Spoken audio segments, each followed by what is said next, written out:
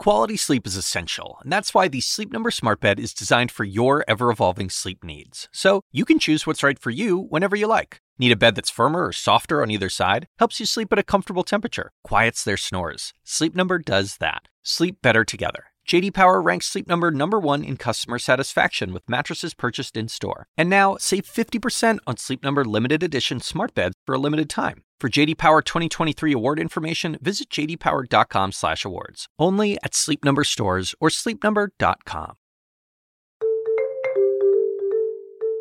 Over the summer, my phone broke. Like, it started to deteriorate from the inside out. And that happened to be, like, the day before you and Mom left town.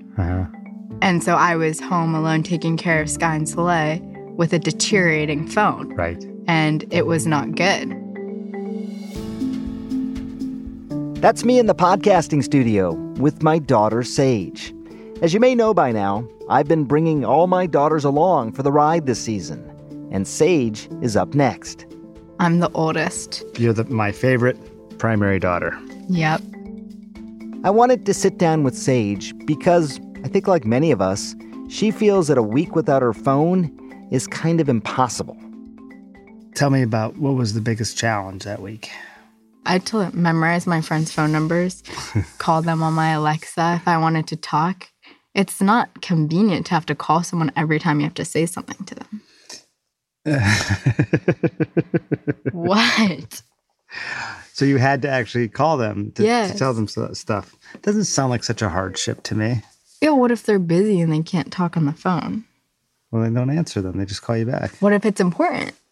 What if Sky and Soleil need to be picked up from their sports or their friends' houses and I have no idea how to get there? And they can't text me to tell me when they need to be picked up. And they can't call me when I'm on my Alexa. I can only call them. I think the picture you're painting is one of where the phone was of tremendous need in order to communicate. Yeah. But if you had your phone that week, but just no social media, it would have been okay. I think I would have been kind of lonely. These days, it does feel like our phones are a part of us. After all, they go with us everywhere, and sometimes they're even under our pillows. And as Sage said, they can keep us company when we are lonely. But here's the struggle I've had so far this season. On one hand, we've heard about some troubling potential side effects of being online too much. Last week, a self-described mediatrician, a doctor, told me that he treats patients whose phones are amplifying their stress or anxiety. But at the same time, my own daughters have made it clear that being offline can make them feel stressed out as well, isolated. Honestly, I get it. Even I feel a sense of FOMO sometimes, like there's something that I'm missing. But the question is, where does that leave us? What is the right balance between being totally off the grid on one side or always plugged in on the other? So I thought this might be a good time to learn more about the phrase that seems to pop up everywhere I turned while working on this season: digital detox. Now, for starters, I'm not even sure what that means. Just the word detox, eliminating toxins from your body. Does that imply that the phone itself is a toxin? It all sounds pretty intense. But the truth is, these detoxes do exist, and there are some extreme examples out there. In South Korea and China, there are these internet camps where young people are physically separated from their screens, sometimes for weeks at a time. Now, maybe that doesn't sound too hard to you, but consider just how attached young people are to these devices. After all, they've had screens their entire lives. In fact, while estimates vary, the average person checks their phone more than 300 times a day, most within the first 10 minutes of waking up. And more than 60% of people say yes, they have texted someone in the same room as them at the time. It was 4 o'clock in the morning when Yu Che-rin realised she'd been on her phone for 13 hours. This was when the 16-year-old decided she needed help. In other countries, like the United States, people will actually pay pretty big sums of money just to disconnect for a week or more. Now, I'm not that interested in that. I'm not going to ship Sage off to one of these camps. Frankly, it would be just a lot easier and cheaper to take away her phone. But before we get to that point, I did want to know if she would ever consider hitting the pause button herself.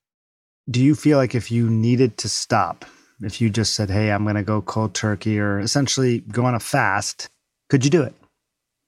Yeah, I think I could quit TikTok and Instagram.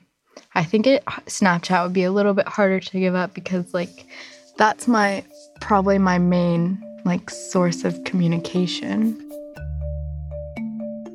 For some people, it does feel really daunting to just think about locking your phone in a drawer or even just getting rid of one app. And I think the question for a lot of people is, how do you know? How do you know when it's time to scale back? And if so, how do you do it? So today I'm going to ask an expert and a mom about the best way to break up with your phone. One suggestion I do have for all of us is to get in the habit of taking a break so that you can both better understand the effect that your relationship with technology is having on you and then also appreciate its benefits more. I'm Dr. Sanjay Gupta, CNN's chief medical correspondent, and this is Chasing Life.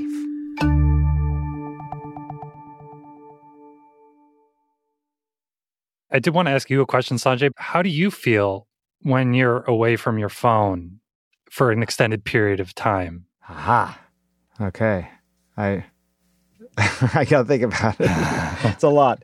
My answer will be very long. One of my producers, David, asked me about this after one of our recent interviews. And I really had to take a beat to think about it. Because, as a neurosurgeon, I'm actually in these no-phone zones a lot. After all, I can't use my phone when I'm scrubbed in the operating room. But still, that doesn't mean that separation is always easy for me. Here's what I told him. I remember this one time I was on an international flight, and it was going to be a long flight, and at some point I realized that plane did not have any Wi-Fi service. And I remember thinking, wow, that's going to be a long time off the grid. But instead I read books, I got more sleep than I otherwise probably would have, I did some other work. And when I landed and finally had cellular service again, there wasn't that much that I had actually missed. There wasn't some huge thing that had happened. In fact, I was able to answer emails and text messages between the time that we landed and the time that we got to our gate. I was all set. I would have spent hours probably on the device before, but instead, in terms of my actual work, obligations, responsibilities that I needed to complete, I was able to do it quite quickly. So how do I feel? I feel fantastic, and I feel fantastic in part because I am allowed to feel fantastic. I don't have to be somebody who's beholden to the phone. Being away from my phone feels good, for sure. And just thinking about it makes me wonder, should I just go off the grid? After all, for most of my life, I did not have a cell phone, and I certainly did not have social media. My reality, though, is that it feels impossible to take a break, even for an afternoon. But my next guest thinks it's doable, and the key is to start small. I typically don't use the word digital detox because to me it implies that you're trying to totally take a break from technology for an extended period of time, which I don't think really is realistic for most people. But with that said, I think that having some kind of rituals in which you regularly do take breaks from devices is a great thing. That's Catherine Price. She's a science journalist and she's author of the book, How to Break Up with Your Phone, the 30-day plan to take back your life. As with Catherine, like me, this work is deeply personal. It really came into focus for her not long after her daughter was born. I had these moments where I would find myself up late at night, actually often in this very room, feeding her, and then I'd have kind of an out-of-body experience probably because of the sleep deprivation, and I would see her looking up at me, and then I was looking down at my phone, and that just devastated me. That really got to me. As soon as Catherine described that story with her daughter, I remember my own daughter, Sky, once. She was just 5 years old, running into my room to show me a drawing. I admittedly was distracted. I was on my phone. I did not give her the attention she deserved. She ran out of the room. 10 years later, she still never let me forget it. After Catherine had had this moment with her daughter, she did something I can really relate to. She used this personal moment as an inspiration for change, to not be one of those parents. And in many ways, she got this incredible additional benefit. She suddenly found herself with a lot of time on her hands. So one really nice ritual that I personally love and that I would encourage everyone out there to try is taking a digital Sabbath. Just have a 24-hour period where you don't interact with your devices. If that freaks people out, you can start shorter, just do it for a night. In my experience, I'll go for a walk and I'll do something with our daughter and I'll practice an instrument and I'll do something else. Then I'll look at the clock and it's 11 o'clock and I have no idea how it's only 11 o'clock in the morning. And that's also often accompanied by a sense of physical relaxation and calm that's so profound that many people report not wanting to turn their devices back on at the end of the 24 hours.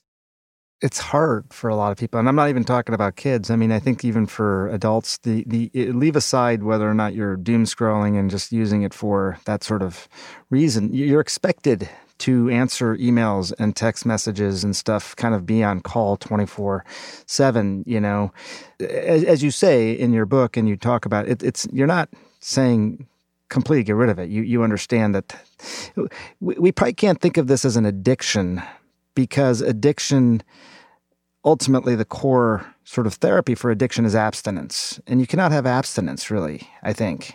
We tend to think of them as just one thing, but it's not one thing. It's like saying a refrigerator is all food. Like if you look inside the refrigerator, you've got all sorts of different categories of foods, and some of them are good for you and some of them are really bad for you. And some of them are delicious in small quantities, but will make you feel gross if you have too much.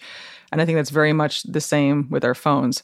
So are you going to get addicted to your banking app? I don't think so. I'm not particularly worried about that. Those of you who listened to my last conversation with Dr. Michael Rich know there is some debate about whether social media can really be addictive. There is no clinical diagnosis for an internet addiction, and Catherine is quick to point this out as well. But that also doesn't mean that it's easy to quit. If you look at the design that goes into some of our most problematic apps, such as social media, they deliberately are designed to mimic slot machines. And slot machines are widely considered to be some of the most addictive machines ever to have been invented. So I actually don't think it's beyond the realm of possibility at all to say that in the future you will have things such as social media addiction as actually a psychiatric disorder that we take more seriously. I think we do have to distinguish, in terms of a conversation like this, devices from social media. No question about it. Yeah. But when you talk about addiction, if you just drill down on that, metaphorically, would it be more like opioids or more like food? Like, we need food. We know we can eat too much of it. If you don't require opioids, you're just taking them because you've become addicted to them. You don't need that. Nicotine maybe would be a good example. There's no redeeming qualities to nicotine. And I'm not trying to sort of gild the lily here. I'm just saying, where is the inflection point? What point do you say that the device itself is something that I need to take a break from versus, just certain aspects of the device? Well, I think that's a good distinction to make. I would say I have met a few people in my life who say they need TikTok. I find it hard to say that the way that most of us interact with social media is out of a genuine need for really anything. It's really more of a desire for stimulation, a desire to avoid anxiety, to self-soothe, to, as I was saying earlier, many of the same reasons that we turn to substances now. Is everyone who has a glass of wine after work going to be an alcoholic? No. And so is everyone going to be addicted if it becomes something that is classified as such to social media? No. But it still is, I think, a highly risky behavior that doesn't have that many redeeming benefits in most cases. Of course, there are exceptions to every statement one can make. But a little bit's okay? I think it depends on the person. I mean, it's kind of the same as a substance, right? Well, this is why I asked the opioid versus the food question, though, right? I mean, it's exactly what you're saying, is that it's different for every person. How do you find the inflection point? I mean, you wrote a book about this, and you also realize, I think this was a study that you mentioned from the American Psychological Association. Most people kind of get that it'd probably be a good idea to unplug for a while, that it'd be good for their mental health. I think you said 2/3 of Americans in that study believe that, and yet I think a very small fraction of people actually do it. I think one important factor in figuring out whether or not your current use of whatever you're doing on your phone is okay or if it's problematic, it's the other people in your life, right? Like you might think that your alcohol use is just fine. And then you talk to your spouse or your children, and they're like, actually, it makes me really uncomfortable, or actually it's harming our relationship. So I think that is a very important thing people should do, is talk to their families, to their friends, to their kids. No matter how young their kids are, it's amazing how perceptive really young kids can be about this, and ask how they feel about your device use. That can be a real wake-up call for people. I mean, we're not calling it detox. What do we decide to call it? Breakup? Well, I call it breaking up with your phone and then making up with your phone. I mean, the idea being that, like, if you break up with a human being, you're not saying I'm never going to date another human being again. Right. You're just saying that relationship was not right for me. Hopefully you have a moment of self-reflection to evaluate what was good and what was bad about it and what you would like in the new relationship. I went into this conversation wondering about digital detoxes, but now I find myself thinking about this in a different way. This isn't necessarily about restricting, like those social media camps I mentioned earlier. Instead, it's about finding balance, and finding balance by being mindful if whether or not your phone is making your life better or worse. And part of that is to have conversations with the people in your life and ask what they think about your phone use. That's not easy, but it's really important. And then, once you're aware of that, the question becomes, what can we do? What can you do about it? When we come back, Catherine's going to tell us how to actually begin the breakup process. If you're trying to quit smoking, it would be really dumb to keep cigarettes in your pocket. So if you know an app is a problem for you and it's not actually benefiting you, then get it off your phone. That's coming up.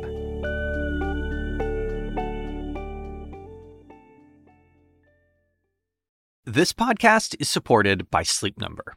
Quality sleep is essential. That's why the Sleep Number Smart Bed is designed for your ever-evolving sleep needs, so you can choose what's right for each of you whenever you like. Need a bed that's firmer or softer on either side? Helps you sleep at a comfortable temperature. Quiets their snores? Sleep Number does that. Only Sleep Number Smart Beds let you each choose your ideal comfort and support, your Sleep Number setting. Sleep Number Smart Beds learn how you sleep and provide personalized insights to help you sleep better. All Sleep Number Smart Beds feature cooling, pressure-relieving comfort layers for soothing sleep throughout the night. Temperature-balancing bedding is designed to move heat and moisture away when you're hot. When you're cool, they hold their energy to help warm you. Sleep better together. J.D. Power ranks Sleep Number #1 in customer satisfaction with mattresses purchased in-store. And now, save 50% on Sleep Number limited edition smart beds for a limited time. For J.D. Power 2023 award information, visit jdpower.com/awards. Only at Sleep Number stores or sleepnumber.com. The Assignment with me, Audie Cornish. So there have been arrests, suspensions, disciplinary hearings. They're shutting down graduation events. At this moment, the part of the protest that are admirable are young people calling attention to atrocities. Michael Roth is the president of Wesleyan University. I would like to make a space for them to do that, as long as that space doesn't prevent other people from pursuing their education. Listen to The Assignment with me, Audie Cornish, on your favorite podcast app. Welcome back to Chasing Life. Now, more of my conversation with science journalist and author, Catherine Price. It's time to sit down with our phones and tell them, it's not you, it's me. So how do we begin the breakup? Many people think that the first step with breaking up your phone is to just like delete apps or turn it to grayscale or do kind of like a tip or a trick that they've heard somewhere. Yeah. There's actually benefits to that. But what I really like to emphasize is the first step you need to take is to actually have a moment of self-reflection and ask yourself what's important to you in life. And then how is your phone helping? How is it hindering you? If you say that your family and your kids are the most important thing to you, and then you ask yourself, when I'm with my family and with my kids, am I actually present with them, or am I actually just scrolling through my work email? If the first step is realizing you have a problem, and look, most people do, then the next step is to take a close look at your home screen. Actually go down to the level of looking at the apps in your phone and asking yourself, well, which one of these are necessary or useful or truly enjoyable? And then which ones are actual wastes of time that I know that I just feel bad after I use them, that I don't want to spend as much time on. Okay, the first thing you need to do is to delete those extra apps. And you know what? I'm gonna just do these right now. Clubhouse, gone. Oh my, look at all these games. This takes up a lot of time. Solitaire, Space Shooter, Alien Shooter. I never realized I had so many games. Another Solitaire, Golf Rival, Uno. Deleted. All of them gone. Okay, these are the hard ones over here. Twitter, Instagram. I'm just going to move those off to the side for now. But got rid of TikTok and Snapchat. Gone. Okay. That actually wasn't so hard. Honestly, I feel better already. If you're trying to quit smoking, it would be really dumb to keep cigarettes in your pocket. So if you know an app is a problem for you and it's not actually benefiting you, then get it off your phone. You can always check it from a desktop. You can always reinstall it to look at it on your phone and then delete it afterwards, or you can check it from the browser, but get the app off your phone. You also then can do things like go into your settings and make it so that you can turn it very easily to black and white. That's in the accessibility settings, Google it. I also would highly recommend minimizing your notifications. Like, I think of those as interruptions because they're there to interrupt you. So what's worth being interrupted in the middle of your family dinner? That one is easy for me. Catherine is right. Family dinners are sacrosanct for the Gupta family. No phones at the table. And once we started that policy, I saw several things happen. My girls ate more slowly. They relaxed. They smiled. I saw their eyes. It wasn't easy to make this happen, and my girls tried to bully me into letting them have their phones at the table. Dad, you're being ridiculous. Dad, every kid I know is allowed to have their phones during dinner. What if something important happens? Blah, blah, blah. It wasn't easy initially, and keep in mind again that on average, someone is likely to reach for their phone several times during a 1-hour dinner. It's a tough habit to break. The thing about the design of many of our most problematic apps is that they're designed to hijack our brain circuitry so that we end up checking them without even realizing what we're doing. And then we end up spending way longer than we wanted to on them because they're designed to make us lose track of time. So one suggestion I have to people is to put like a rubber band or something around your phone. And the idea is that when you reach for your phone on autopilot, you have this split second of being, why the heck is there a rubber band on my phone? And then you can say, oh, I just picked up my phone. What am I doing? As a lover of the brain, I'm really into this idea. I think the way to think about it is that it's all about introducing some sort of disruption into the mindless things that we all do every day. Think of it like bringing your brain back online for just a split second when it's gone into this sort of automatic mode. That's the split second Catherine is describing. When you feel that rubber band, for example, it makes you think, and that can be just enough to break the cycle. And then I also created this exercise called What For, Why Now, What Else? WWW for short. And once you notice your phone's in your hand, you just ask yourself those questions. What did I pick it up to do? Then you ask yourself, why now? What was the time-sensitive reason you picked it up? Sometimes you actually will have a reason, like it's your friend's birthday, you needed to get a gift for them. Most of the time, it's going to be an emotional reason. It's going to be like, I was anxious, and I wanted to be soothed. I was bored waiting on this line. I wanted a distraction. I felt lonely. I wanted to feel connected. So identify what your brain is actually after. And then you can move to the third step, the what else, which is to ask yourself, what else could you do in that moment to achieve the same result? Could you actually use your phone to call a friend instead of going to social media if you're having a moment of loneliness? Could you go for a quick walk around the block if you need a break from work instead of going over to the news? It doesn't really matter what the answer is. There's no predetermined right answer. You might decide you actually want to do nothing, or you might decide that you actually do want to be on your phone, and that's fine. The point is just to make sure that when we're using our devices or whatever apps are on our devices, it's the result of an intentional choice instead of just our minds being and our brains being hijacked by the tricks being employed by the developers of said apps. What for? Why now? What else? I really love this. It requires a mix of mindfulness and also the idea of building regular routines into your life, so you are constantly reminded how good life is offline. Now, I'm not trying to make this sound too easy. These can be tough habits to break, but they're worth it. Trying to change a habit through willpower is a guaranteed way to fail. It's much better if you can give yourself a positive alternative. So I really encourage people to ask, what do you want to be doing with your time? What's something you say you want to do, but you supposedly don't have time for? My list is a long one. And this is probably the most amazing thing about approaching your phone usage this way. You will suddenly seem to have more time and more attentiveness. If you feel your attention has been slipping over the past few years, you can't even get through like a blog post without needing to go do something else. It's probably because you've been training your brain to be more distractible. Our brains naturally want to be distractible. So whether it's putting your phone in another room for a half an hour and forcing yourself to read a book, or if it's doing a meditation, or just something where you're focusing on one thing, these practices are very important in re-strengthening our ability to focus. You know, it's interesting that you can have so much joy just by paying a lot of attention to something. Mm-hmm. I was operating all day yesterday, and this is something I say in the operating room with my residents. You know, when you're operating, you're scrubbed.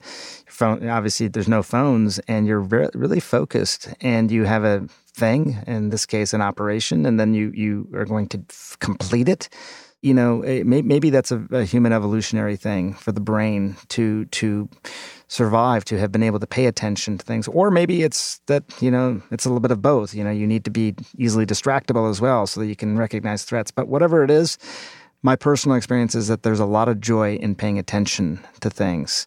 My biggest takeaway for myself personally from How to Break Up With Your Phone is that our lives are what we pay attention to, in that you only are going to experience what you pay attention to.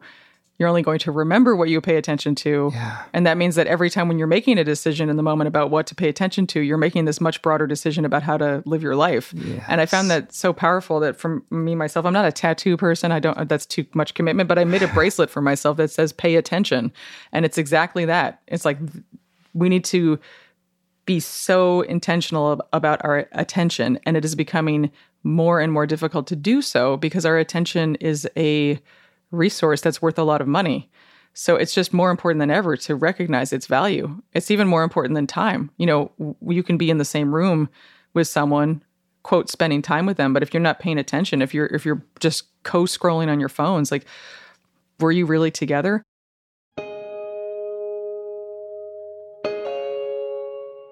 That last point hit me like a ton of bricks.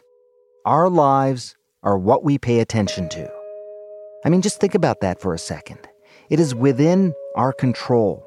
We get to construct our lives every day. Heck, every minute, every second, by deciding what we pay attention to. Is my life TikTok? Or is it a sunset? A sunrise? My smiling girls' faces? A fresh flower? An amazing book? The choices are easy if you can just bring your brain back online and reflect.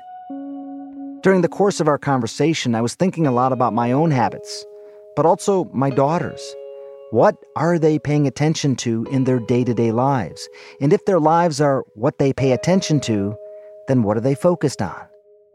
I really think about this with my oldest daughter, Sage. She's about to head to college in the fall. Have I given her the tools as a parent to truly appreciate what's going on around her? How do you feel like, and I know it's a little bit of a weird question to ask considering I am your father, Luke, but but how do you feel like your childhood has been in terms of how much we've allowed you to use these devices, you know, the permissions we've granted you, the liberties, things like that, the rules? How do you feel it's worked out for you? Pretty well. I think I turned out fine. I'm turning out fine.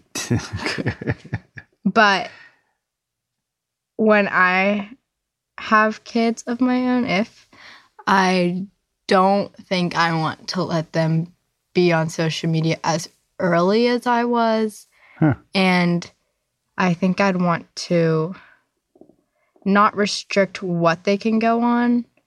I just want to teach them to be a little bit more responsible with their amount of usage, not what they view, but how much they view. Because I think I'm a lot better with it now, but I think when I was a little younger, I was on my phone a lot. I told you these were going to be some vulnerable conversations. And hearing this from my daughter wasn't easy. I think as parents, we will always wonder how well we did. Did we find that balance between discipline and joy, liberty and rules, trust, but always verifying? The truth is, there were times I knew Sage was paying too much attention to something that gave her little in return. Her phone, her social media, her scrolling. But part of me also felt that she had to learn some of this herself. She needed to go on this journey of self-awareness. And yes, she needed to learn that her life was what she paid attention to, and that there was so much beauty in the world. It's true for all of us. It's certainly true for Sage, but also for Catherine, whose own journey started when she realized how often she was on her phone around her newborn baby. Are you hopeful about the world? Our relationship with technology? Okay, let's narrow it. No, I was like, no. With technology and our relationship with technology. I think it depends on the person, to say a totally obvious thing. I would say that my personal hope is similar to what you just described, which is that through conversations like this, hopefully through things like How to Break Up With Your Phone and then all the documentaries and the new books that have come out about this issue, people become more aware of the tactics that are being used against us and the impact it's having on our experience of our lives, to the point that we actually get disgusted with some of these platforms. I think that disgust is an incredibly powerful emotion when it comes to changing behavior. So my hope is that people will, including teenagers, be like, you know what? Actually, TikTok is a waste of time. Like, the people behind that are trying to steal my time from me, and they assume I'm dumb enough to be fooled by it. And guess what? I'm not, and I have my own priorities, and I'm going to say no to that. That's what I hope will happen. Am I optimistic that that's going to happen on a society-wide basis? No, I don't think so. I think a lot of people are fine or just not thinking about it. But I am hopeful that there are increasing numbers of people who are becoming aware that this is an issue and that they do want to take action on it. And that the biggest thing missing right now is a society-wide movement, really, to take back control.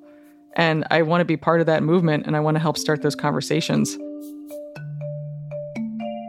I came into this episode with one question.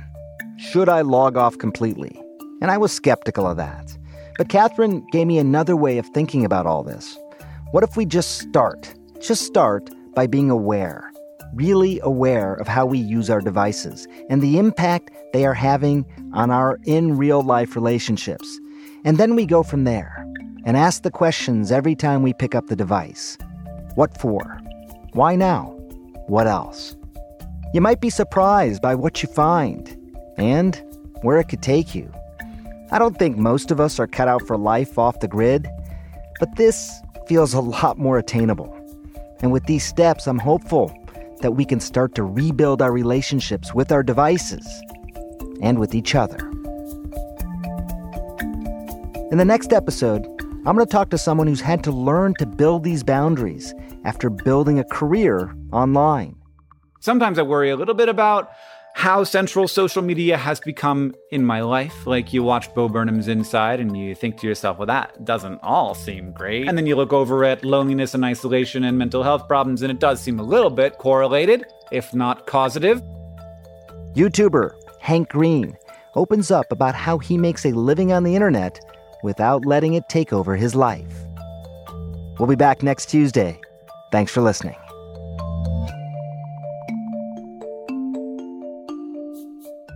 What is your relationship with your phone? Have you re-examined your habits around social media since listening to this podcast? Record your thoughts as a voice memo and email them to asksanjay@cnn.com or give us a call at 470-396-0832 and leave a message. We might even include them on an upcoming episode of the podcast. Chasing Life is a production of CNN Audio. Our podcast is produced by Grace Walker, Xavier Lopez, Aaron Mathewson, and David Rind. Our senior producer is Haley Thomas. Andrea Kane is our medical writer, and Tommy Bazarian is our engineer. Dan Dzula is our technical director. The executive producer of CNN Audio is Steve Lichtai. And a special thanks to Ben Tinker, Amanda Seeley, and Nadia Kanang of CNN Health, and Katie Hinman.